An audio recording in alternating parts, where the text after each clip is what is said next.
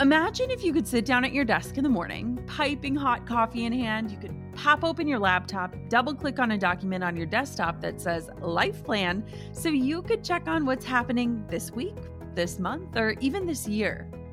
Well, I want to help you create that plan. Let's spend 5 days together making a roadmap for your future so that you can live all the rest of your days on purpose. Yes, you can own the future that's coming your way. The 5-day Own Your Future Challenge is absolutely free to join, and I've got a spot with your name on it. Don't let another week, month, year, or even decade pass you by without owning the vision for who you want to become and the impact you want to make while you're alive. This is 5 free days of learning from incredible world leaders, helping you to uncover who you truly are and leading you to craft a roadmap and set goals aligned with the future meant for you. This is important. Join me and other amazing global leaders and experts to help you own your future starting May 11th. You can join right now for free at jennaschallenge.com. That's jennaschallenge.com for the 5-day Own Your Future Challenge. I can't wait to see you there.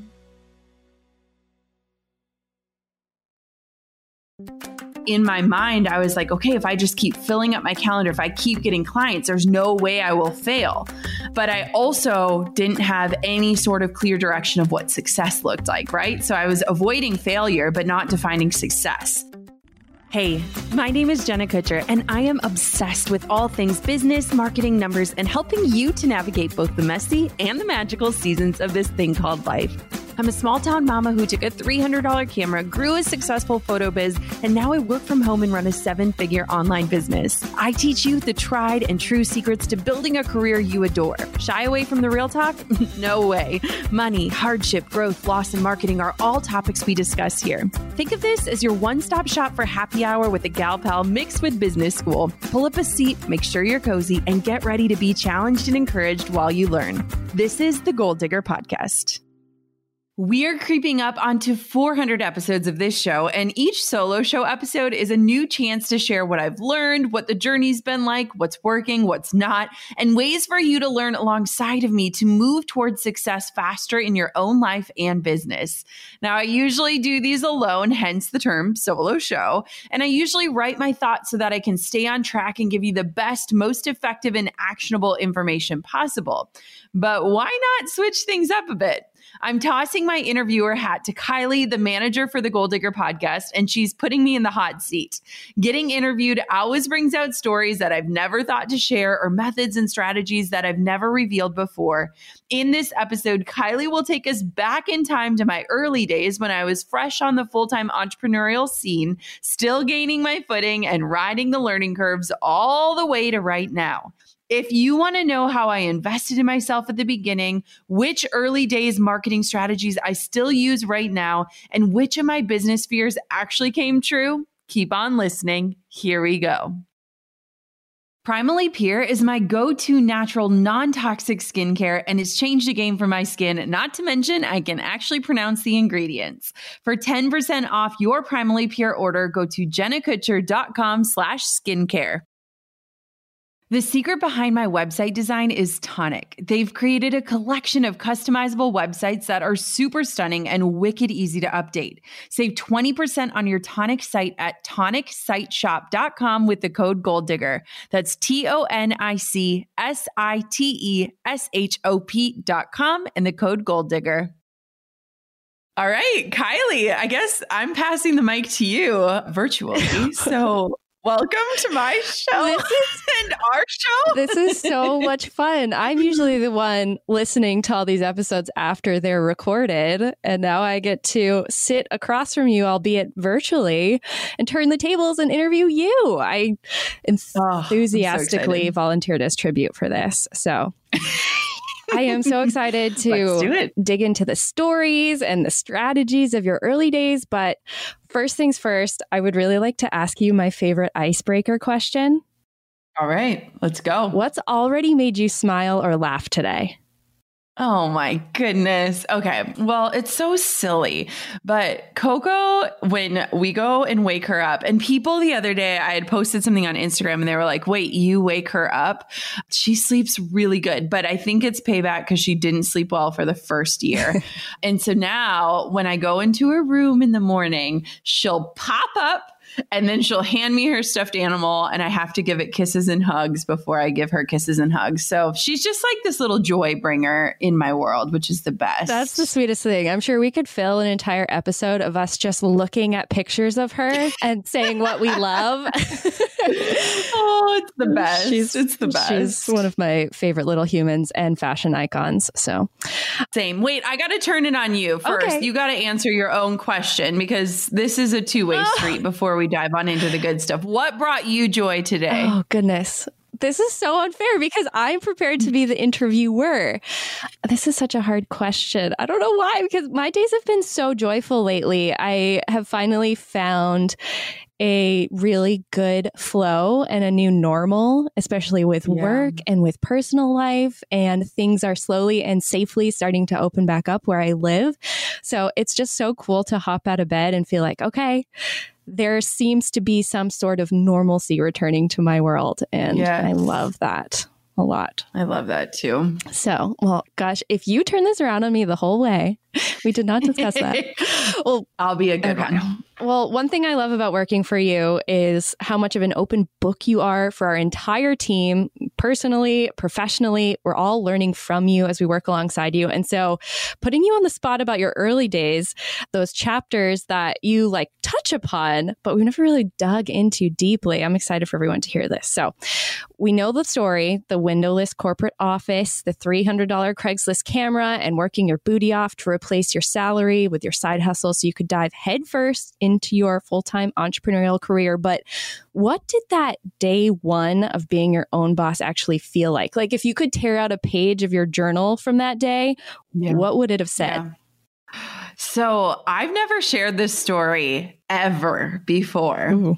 And when I thought of this question, I was like, all right, are we doing it? We're doing it. So people don't know this about part of my transition. And I don't know why I've never shared it, just never felt relevant. But as I was transitioning out of Target, I was working on building up my photography business while working 50, 60 hours a week at a store. So I was in the stores and burning the candle on both ends. And when you are a manager at Target, I was HR, but you also have to lead the floor and lead the team. You walk a lot. Like I would wear a pedometer and I would walk like 10, 20 miles a day. Holy smokes. And all of a sudden, my foot started hurting really bad. I promise the story will make sense.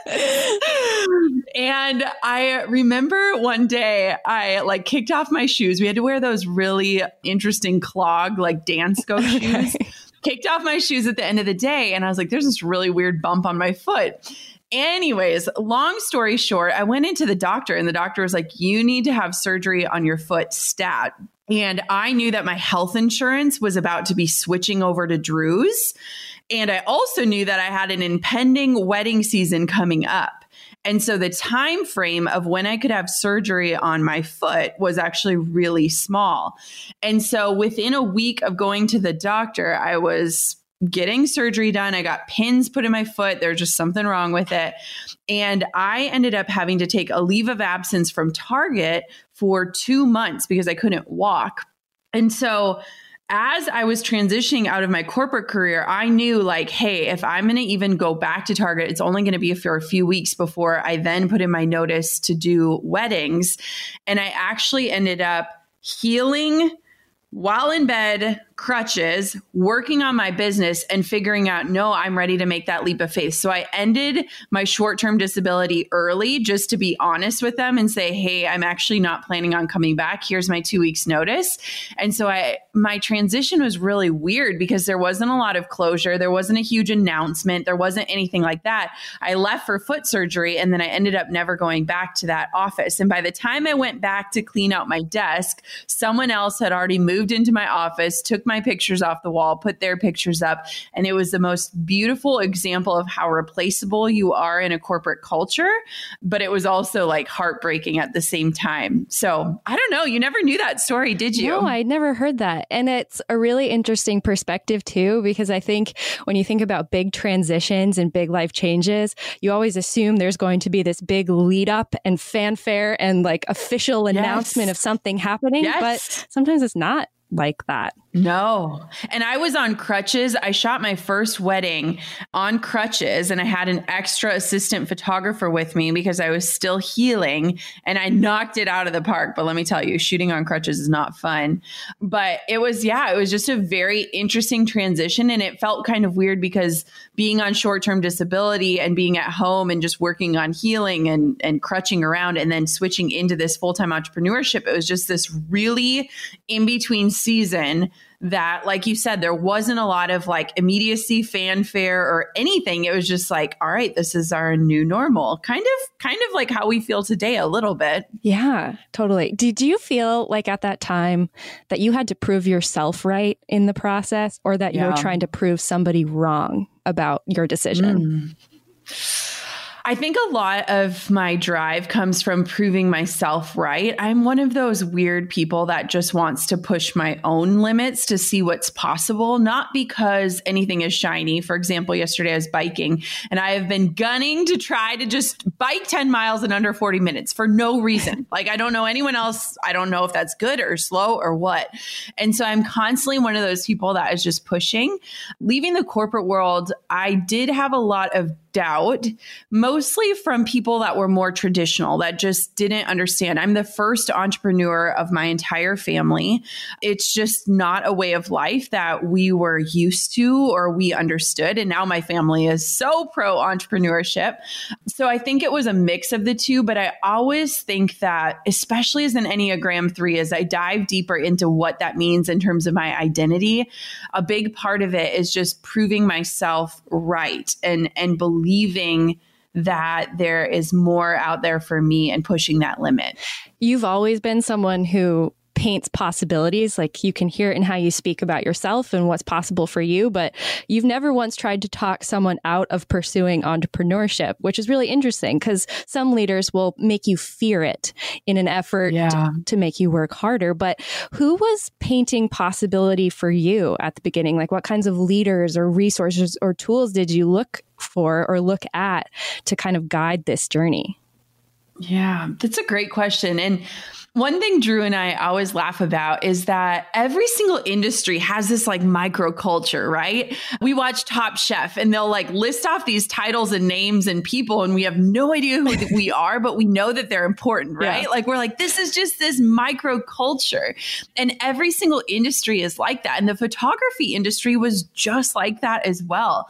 Jasmine Star is an entrepreneur, and she was somebody that I looked up to as a photographer. And there was just all this like interesting movement happening in the photography world then, where I feel like there was a shift happening from being like, you need to be professionally trained, you need to have a studio, you need to have all this lighting equipment. And there was this kind of new age coming through where it was more creativity and more room to grow and more people who were just picking up a camera out of passion. And so it was interesting because I wasn't necessarily looking to learn entrepreneurship, though I did throughout the process. I was looking to learn how to create these moments that like I myself was falling in love with. And a lot of people forget that when I became a wedding photographer, I was also a bride. So I was planning a wedding. I'd gone through that process. And when you're in a process, you learn so much about yourself, what you love, what you hate, what you appreciated, what didn't sit well with you. It's kind of like when you go buy a car, you don't necessarily have a ton of experience in that, but you leave that experience understanding what you liked and what you didn't like and what you desire as you move forward. And so I think as a bride, that really resonated with me of like, what kind of experience do I want to create? And so I was just in a really interesting life season where I was learning photography, understanding what it was like to be the client, and then figuring out how do I make money to get myself out of this corporate position and into a place where I am in control of my own destiny. So I think it's just there were mentors and there was things. Pinterest was recently launching, which is crazy at the time. And so there's a lot of inspiration, but the world was not like it is today where you can just get education with pressing a button. It was very, very different at the time. Yeah. So let's talk about that because you're always so open about investing in yourself and in your business. What was that first big, here's my credit card, take my money kind of thing at the beginning of your business? Did you know that I wanted to scrap this question? Oh, really? And I'll tell you why. Okay. So I remember the exact moment and the exact thing. And the reason why I wanted to scrap the question was because I wouldn't recommend what I did. Okay. No, this is perfect. That's part of it, right? So I remember when I worked for Target, I had to drive, it was like 50 miles down the stretch of highway. And someone on a prestigious wedding site had reached out to me about advertising on their platform. And this was while I was still working at Target. And it was expensive. It was like $1,200 a month. And I remember at the time it was like more than our rent of our little condo that Drew and I were living in as newlyweds. And it was to have a listing on their site where brides are searching out to find different vendors. And at the time, it was like my only way to connect with clients. Like I lived in a village of 1,200 people. Most of them were our parents' age retirees. I didn't know anyone. I was 6 hours from my hometown. I was 3 hours from the college we went to. So it wasn't like I had connections or this network. And the funny thing is that at the time I didn't realize like I'm just being sold to. I remember the woman, she said to me, she said, your website, it looks like Anthropologie. And I remember just being like, oh my gosh, she gets me, which it was just a free WordPress blog. But anyways, I had to sign on for a year. And the one smart thing I did in this process is that I took the entire cost of advertising. I said, okay, how many weddings would I need to book off of this advertising to make this large expense worth it? And I think it ended up being like 3 weddings. And I was like, okay, I think I can do that. And so I created this listing on the site. I started advertising. And within a day, I booked my highest paid wedding. And it covered like the next 4 months of advertising. And I was like, okay, I'm on to something.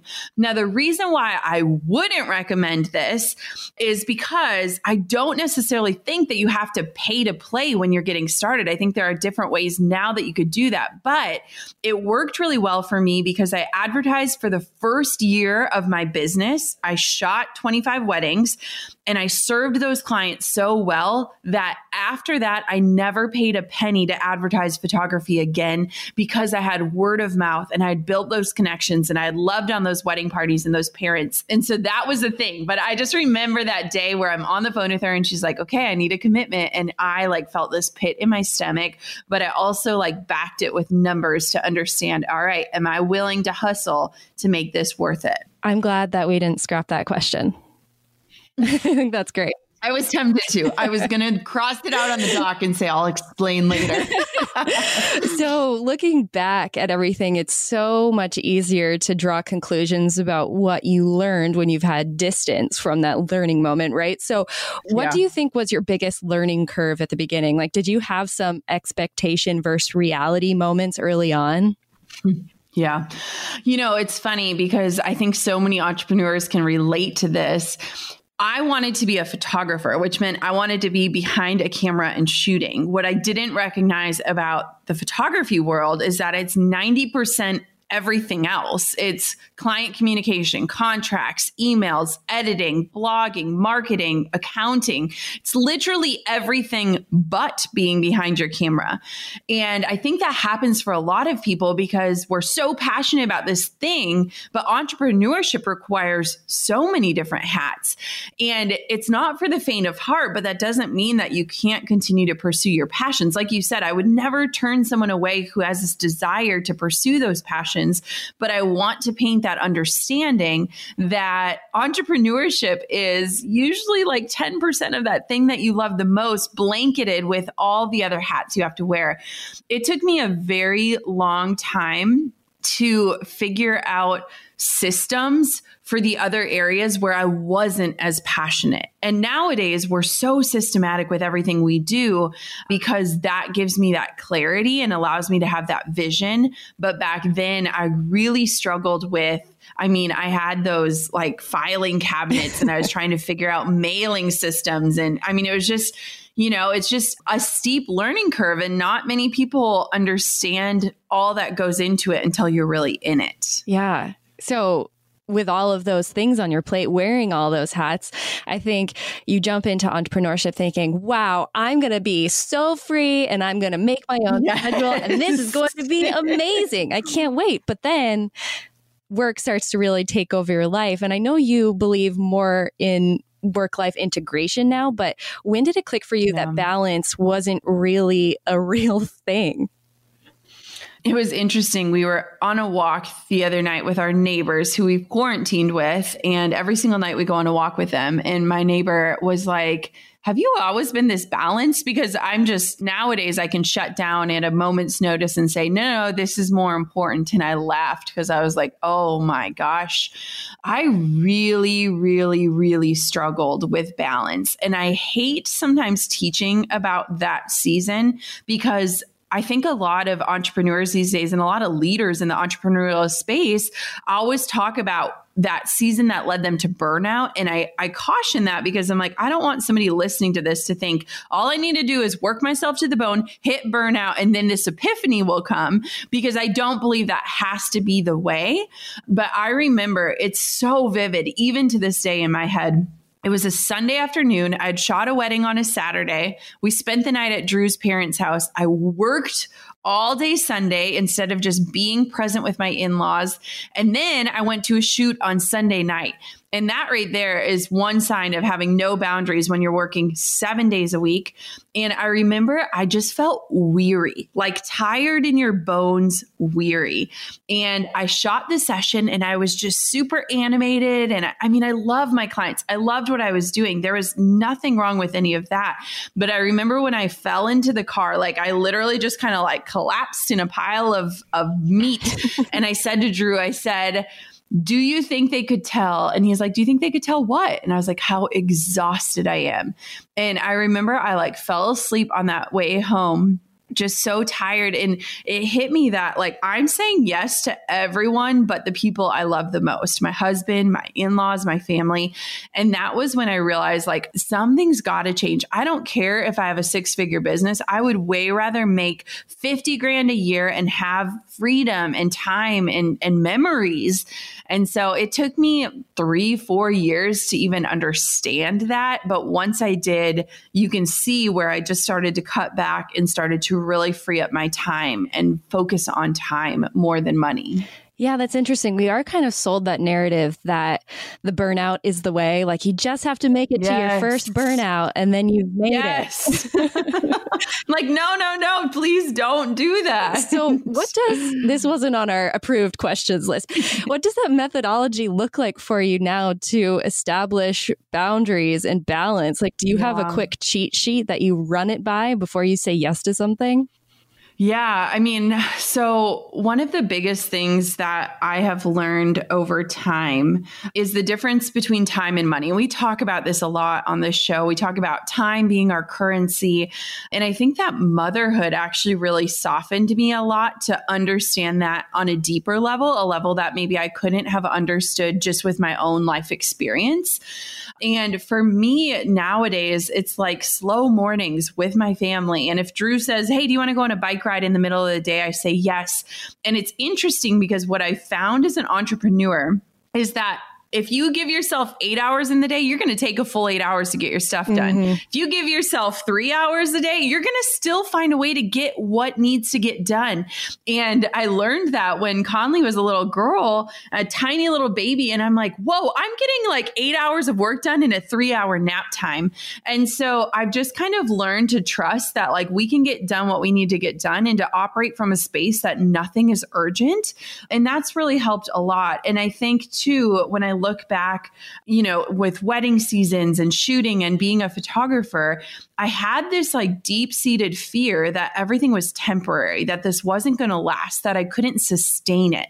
And now I think I have this innate belief that's like, I am smart enough to figure out my next move. And I don't have to, work like it's going to disappear tomorrow, that we can figure out how to continue to move through the seasons and pivot when it's needed. And I think that that's a beautiful realization. Most entrepreneurs are wired that way. You are so smart. You can figure out those next steps. You don't have to work today like tomorrow might not come. Yeah. You don't need to be a coding expert to get a gorgeous, strategically designed website that converts for your business. You just need Tonic Site Shop, the secret behind my website design. Get 20% off at tonicsiteshop.com with the code GoalDigger.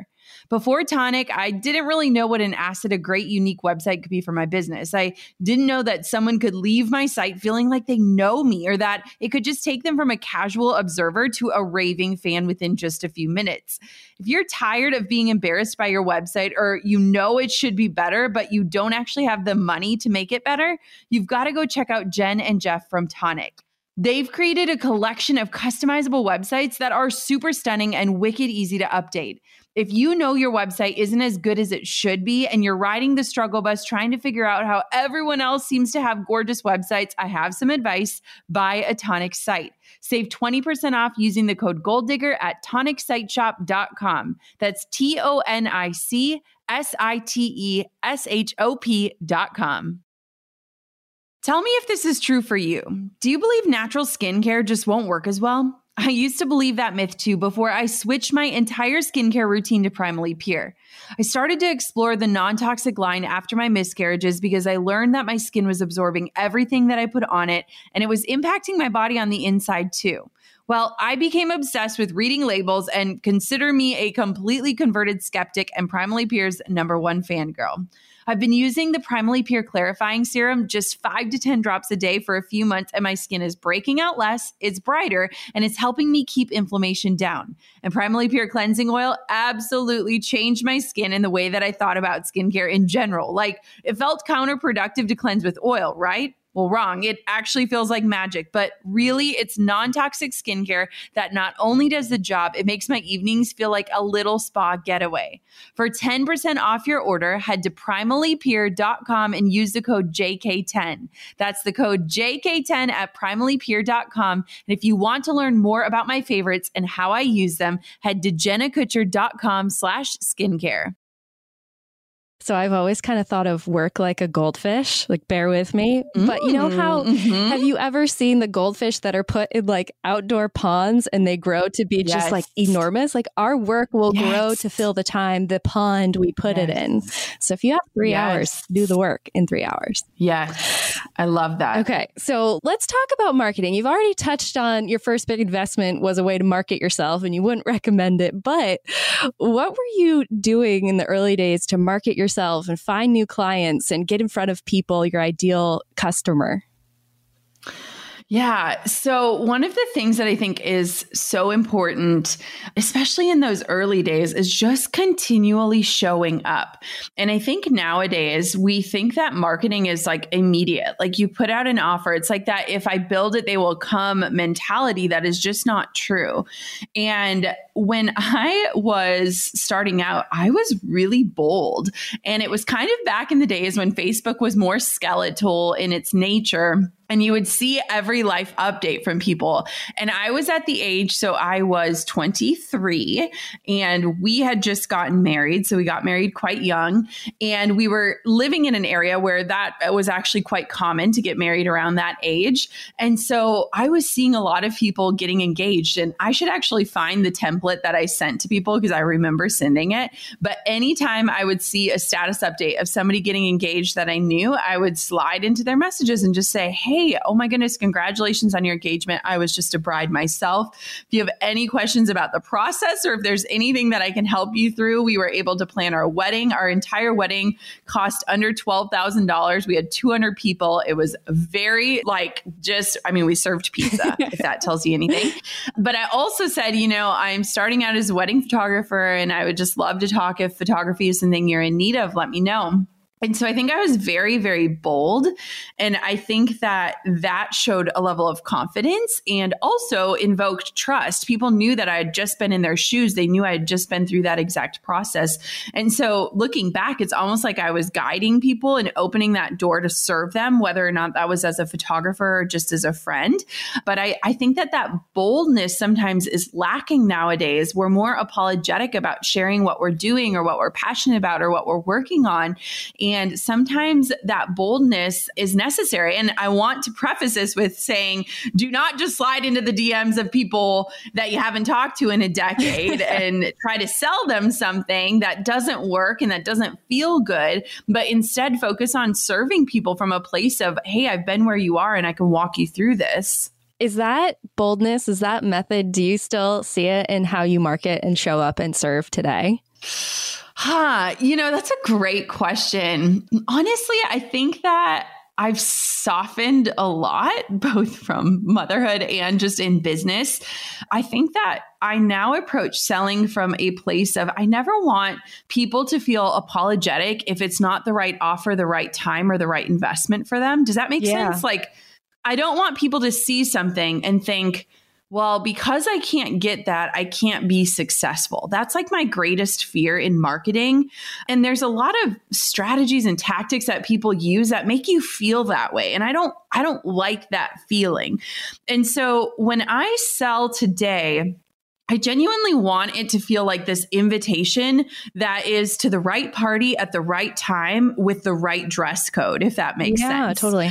Yeah. And so I think that I definitely am still bold by nature. Like if I have something that I believe in or something that I've been working hard on or something that I am so confident can help people, I will unapologetically share it. But when I go to sell it or pitch something, I just want people to know, hey, this could accelerate your process or help speed things up or simplify something, but it isn't going to be detrimental to if you succeed or not. And I think that I've just softened over time because I get pitched to just as much as everyone else. And I know that certain pitches leave me feeling like disappointed or disheartened or like a failure. And that's not the feeling I ever want to give other people. You touched on it a little bit. We started alluding to fears. Did you have, or what were your fears surrounding entrepreneurship early on? Like, was selling always kind of a sticking point for you? Or what were your fears that maybe turned out to be true or not true at all? Yeah, I think my biggest fear, and I'm learning more, as I said, as an Enneagram 3, was just publicly failing. I think that is a giant fear. And it's not even necessarily about failing. It's about people watching you fail. And I've been digging into that. I mean, the way my brain has been wired lately of just digging into thoughts and asking questions around, well, why do I care? What does that feel like has been really, really eye-opening for me. But because I was bold in the season of leaving corporate America and jumping into entrepreneurship, because I was sharing everything with proclamation and exclamation points, I really was nervous about humiliating myself or letting down people that did believe in me. And I recognized, because I'm trying to think of how to say it, like I understood from a standpoint removed from emotion that if my business did fail, all I would do is update my resume and go apply for jobs and get another job and just say, hey, I worked in corporate America. I had this idea. It didn't quite work out. I'm ready to get back into corporate America. That's not a failure. That's just an experiment. And I knew that logically, but emotionally, I didn't feel that. And so my biggest fear was that. And I kind of buried that fear by continuing to work more and work harder. So my first wedding season, I shot 25 weddings. My next wedding season, I shot 27 weddings. The next one, I shot 30 weddings. And that was when I hit burnout.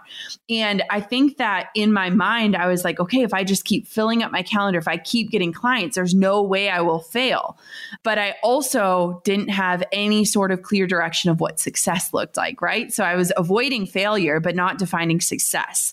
And that is the difference between Jenna then and Jenna now. Ooh, I love that. Thinking of it in terms of you have to define success instead of just running away from failure. Yeah.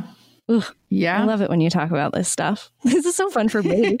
This is fun. So looking back on your early days, what still exists? Like what common threads still exist in the Jenna Kutcher brand today that were part of the beginning story of the business? Yeah, so much, honestly. It's all woven together because it's me. Of course, I've grown and changed and our lives have changed, and entrepreneurship has afforded us just so many different opportunities and things. But it's funny because even when I scroll through my own Instagram, I just see a lot of the same threads. I started talking about body image 5-6 years ago. I really loved home decor and sharing about that. I've always loved mac and cheese. That has not changed. And of course, just kind of sharing my heart. And I think that there are a lot of common threads because my business has not just been about the product or the service that I offer, but it's been rooted in who I am. And that journey is just really evident in the way that I've grown, the way that my brand has grown, and the way that my business has grown. And I think that what's wonderful and what I appreciate when I look back is that my messaging hasn't necessarily changed. The way that I speak and show up hasn't changed. The way that I share my heart hasn't changed. And I'm really proud of that because I think that in life, like we can only speak from our own experiences and we can only show up in the ways that we know how and the ways that we serve the world. And in each season, as my business has shifted and pivoted and changed and ebbed and flowed, I'm still at the heart of it. And I really love that. So there's so much that still exists from the early days today, but I need to know, is there anything like any practices or strategies or mindsets that you enthusiastically left behind and vowed like never again, I will not return to that? Yeah, a million. I mean, the biggest one that comes to mind when you say that is saying no to other people. And I know that this sounds weird and counterproductive, but listen to me. There are so many people reaching out to you, giving you these shiny opportunities, allowing you to speak on a stage or be featured on their Instagram or whatever. And when you start to peel back the layers and say, what is their motive? What's in it for them? What does that look like? You recognize that this shiny opportunity for you is really a way for them to grow. And I'm not saying don't help other people grow. That's actually the opposite of what I'm saying. But there was so many things that felt so important and shiny and like a big break that were just masked opportunities for other people to grow. And I would leave, flying to this event and paying my way to fly there and speaking on a stage and then getting back home and being like, was that worth it? Like, was that worth being away from Drew or my family? And I've just really learned to discern like, what is the best opportunity for me? And a lot of times it's betting on myself. It's doing my own work. It's keeping my eyes on my own paper. And, for 4 or 5 years, I flew once a month to just different opportunities. And now I'm like, I just want to be home and doing the best work that I can, but like having family dinners and putting my child to bed and all of that. And so really protecting my yeses, like fiercely, maybe to a point where people don't understand it, has been the best thing. And saying no to opportunities that necessarily feel shiny, but are really dull in comparison to what life could look like if you just said no and stayed home is really where I find myself today. Like, I just want to be home and doing the work. And that's why I'm not up on stages or speaking at conferences or leading my own. That stuff to me is wonderful and it's built for other people, but it's just not for me. The joy of missing out, right? Yes, I find a lot of joy in it these days. Good. So can I put you on the spot for a second? Because I think saying no in theory sounds great, but it's still something I struggle with because I feel like I hear their request with so much empathy, knowing how much work it takes to have the courage to ask for something sometimes. Yeah. So do you have like a script, or how do you even approach saying no when you know the person is coming to you from a place of like genuine need or interest or desire?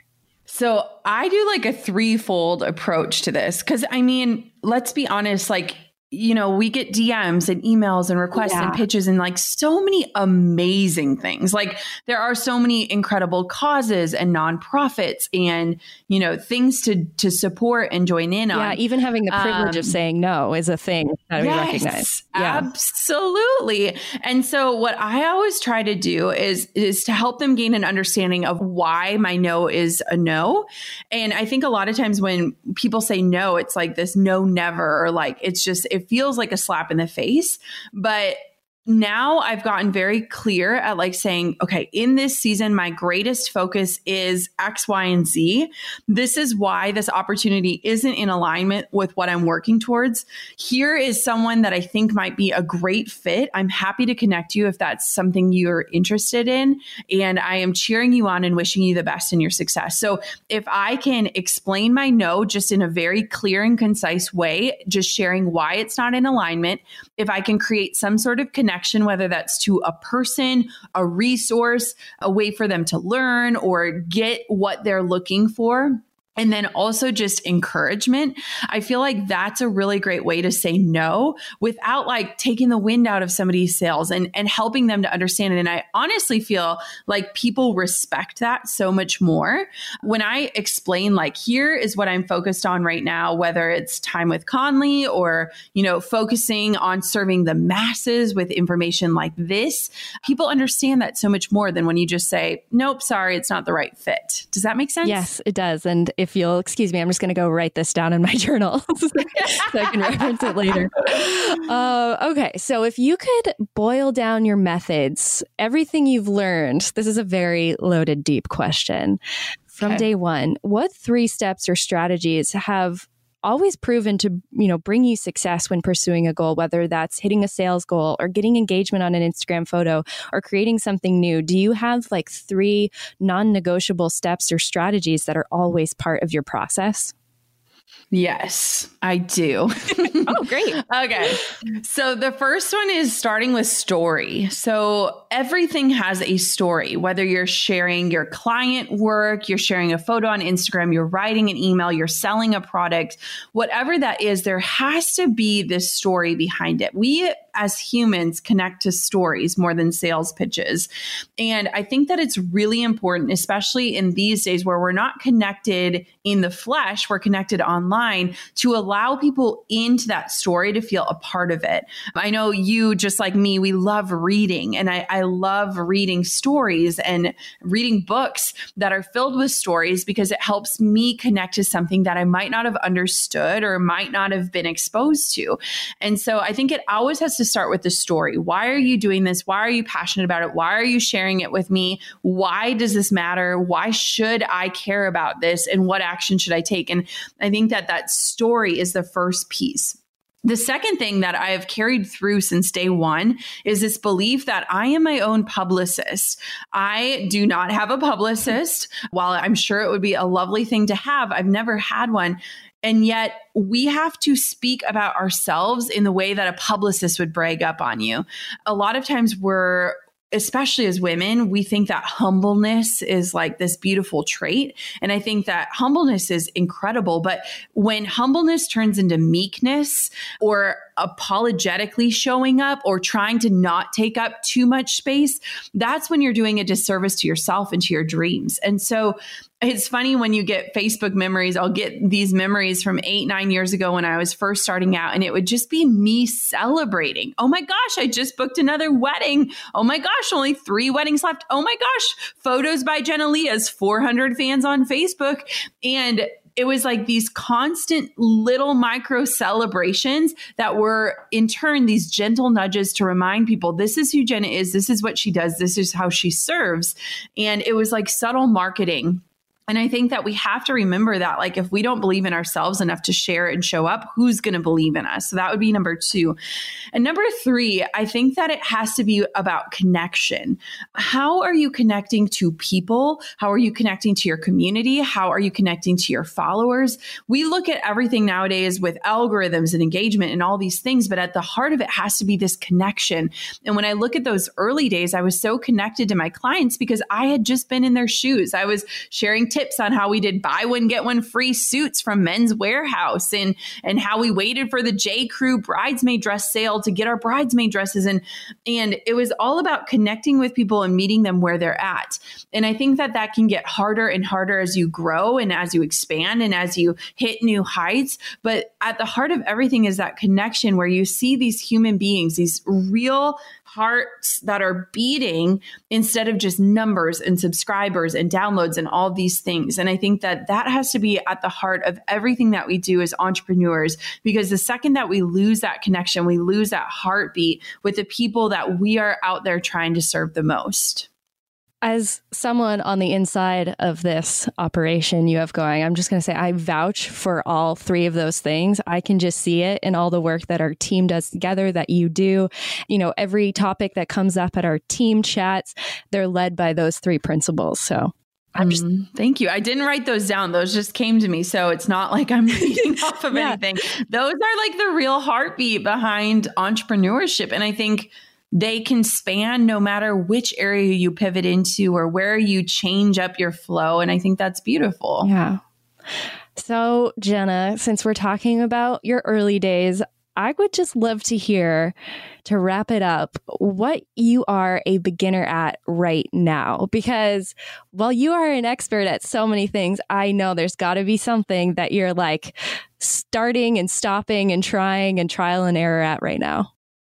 Well, potty training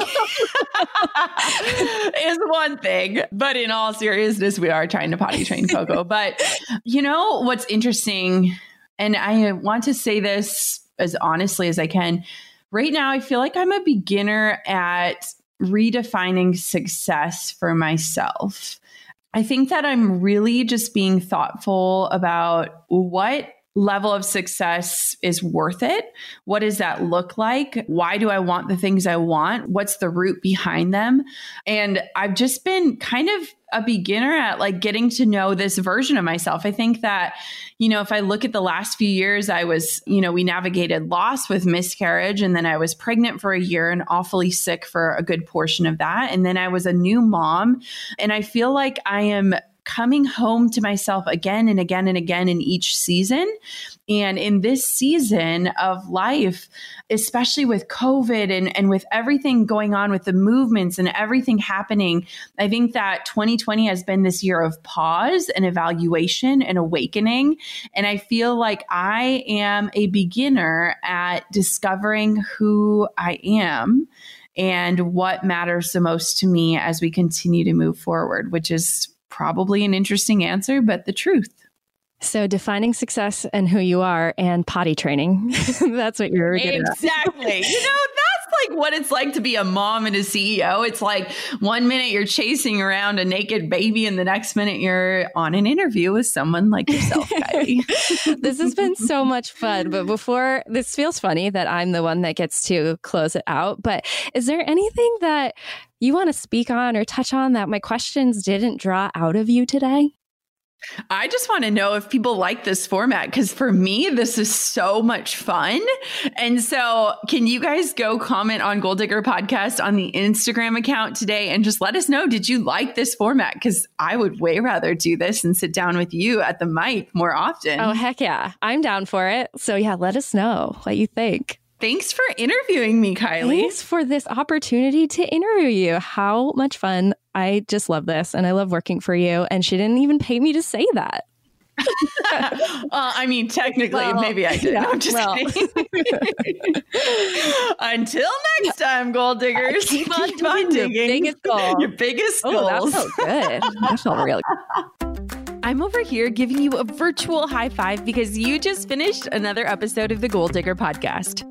Did that go by way too fast for anyone else? If you want more, head over to goaldiggerpodcast.com for show notes and all the discount codes from today's sponsors. And if you're looking for a new crew of movers and shakers like you to bounce ideas and ask questions, be sure to join my exclusive community for Goal Diggers on Facebook. The link's waiting for you at goaldiggerpodcast.com.